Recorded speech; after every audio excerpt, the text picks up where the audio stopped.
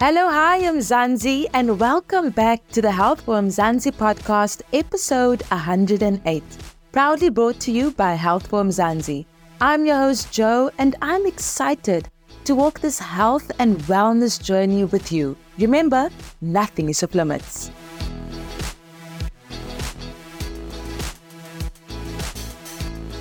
In this week's episode, we discuss heart matters with Jordan Hardnick, a 21-year-old young man who is currently working and studying architecture under the supervision of a senior tech architect. Jordan has quite a story and is here to share his journey regarding his experiences and lessons after undergoing 3 open heart surgeries and 1 pacemaker change. Jordan, how are you doing? I'm doing great, and you? Good, thanks. Excited to get into this conversation because in September we're focusing on heart matters, and I think we have quite an important topic that we need to discuss, a topic that you can contribute to. But Jordan, before we get into the detail of it all, who is Jordan? How old are you? And just tell us more about yourself. I'm 21 years old and matriculated at 18. And at the moment, I'm studying and I'm working at an architectural firm. I'm studying architecture. Quite busy, quite a lot of things to do on your side. Quite now, but yes, a lot of things, a lot of brain power. So, Jordan, getting into your story, more importantly, your heart story, it starts at birth when you were born. You were born with bicuspid aortic valve. And this just plainly means inside my aortic valve, I was supposed to have 3 flaps. I don't know the technical term for it. So I was born with 2 flaps and 3. How has that impacted you, and what other conditions has that led to?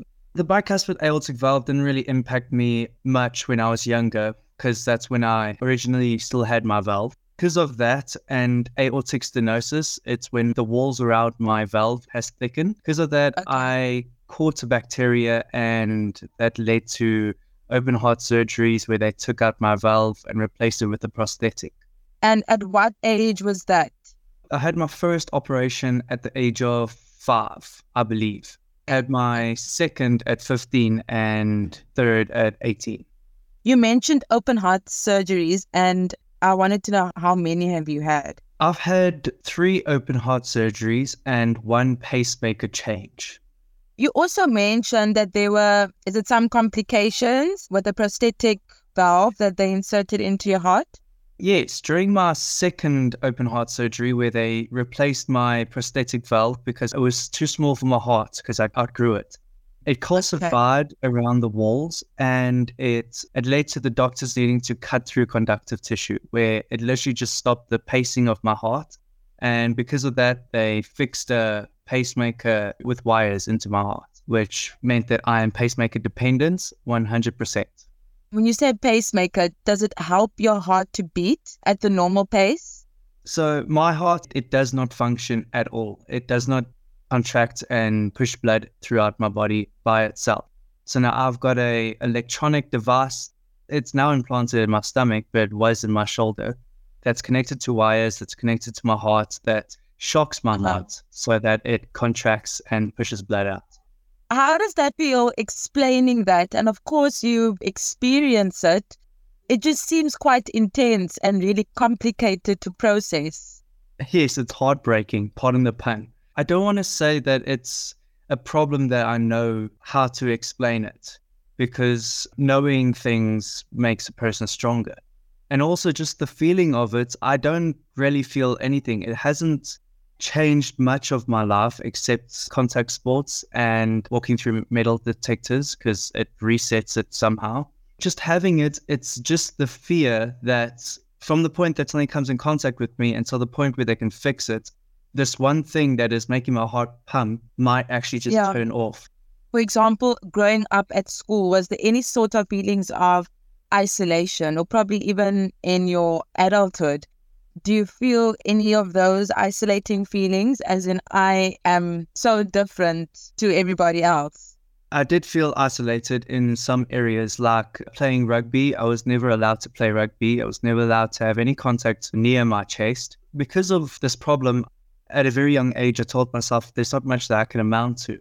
But during high school and a little bit of primary school, I got to a point where I found differences in everyone else. So whether it was heart problems, mental problems, and just because when I was younger, I thought I was alone, and when I got older, I found problems in someone else, I knew that I wasn't alone. So whether it was mental or it was health problems, everyone is struggling with something. And mine just is heart problems, but yeah. It's heart related. So true what you're saying. We're all different. You also mentioned that while replacing the prosthetic valve, did they cut off a piece of your heart? Can you please explain that story? So I wouldn't say it was by accident. It was necessary. So they were cutting away calcification that was around my prosthetic valve. And I don't know the technical term for calcification, but while scraping it away, they had to dig a little bit deeper, and they scraped past a portion of my heart, which stopped my heart from beating. It was a necessary procedure. You touched on sport and something that you couldn't really get into contact with, but were there any other sort of adaptations that you had to make in your life? When I was younger in primary school and a little bit in high school, my valve used to tick.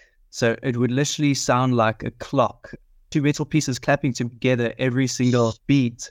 It was awesome, but then also during like exams or times of seriousness, if I can say it that way, it did irritate other people. Just because of that, it kind of hurt me feeling wise, because I can't control it, yet it's my doing. The prosthetic valve was taken out during my third surgery, and they gave me a cadaver valve, which means it's from someone else that passed away. Jordan, there's kind of a lot to process, like we spoke about earlier. What are some of the support systems that you rely on to deal with all of this? The strongest support system is my mother and my family and my extended family as well, just because my mother and everyone in the household have really supported me emotionally. And my father, but recently my uncle, has supported me a lot financially because of medical aid. I am a medical aid's worst nightmare at the moment.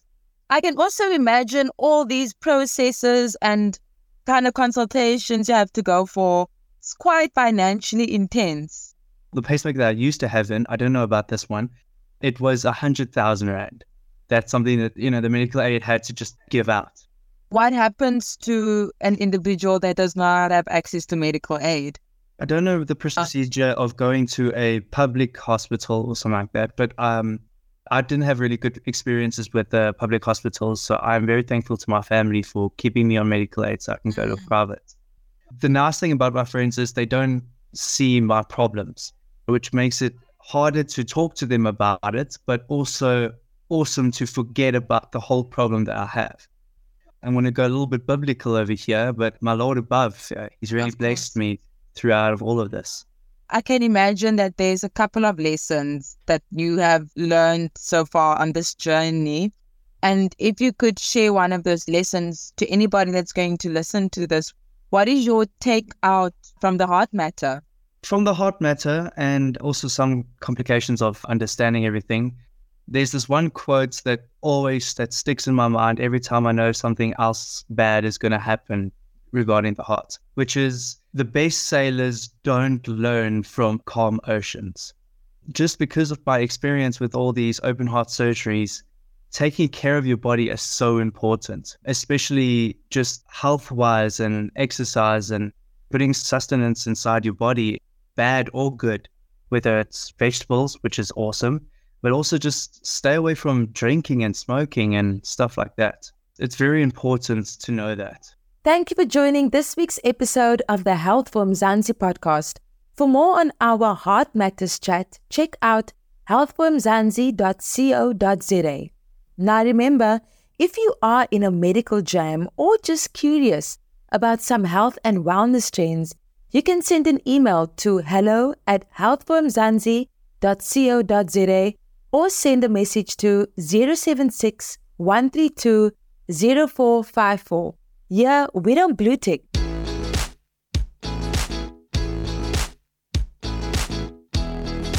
So there you have it, girls and guys. I hope that this heartfelt story inspired you and served as a reminder to not take good heart health for granted. In closing, I would like to once again echo the quote that Jordan shared with us. The best sailors do not learn from calm seas. Till next time, keep well, stay healthy. Signing out, your girl Jo.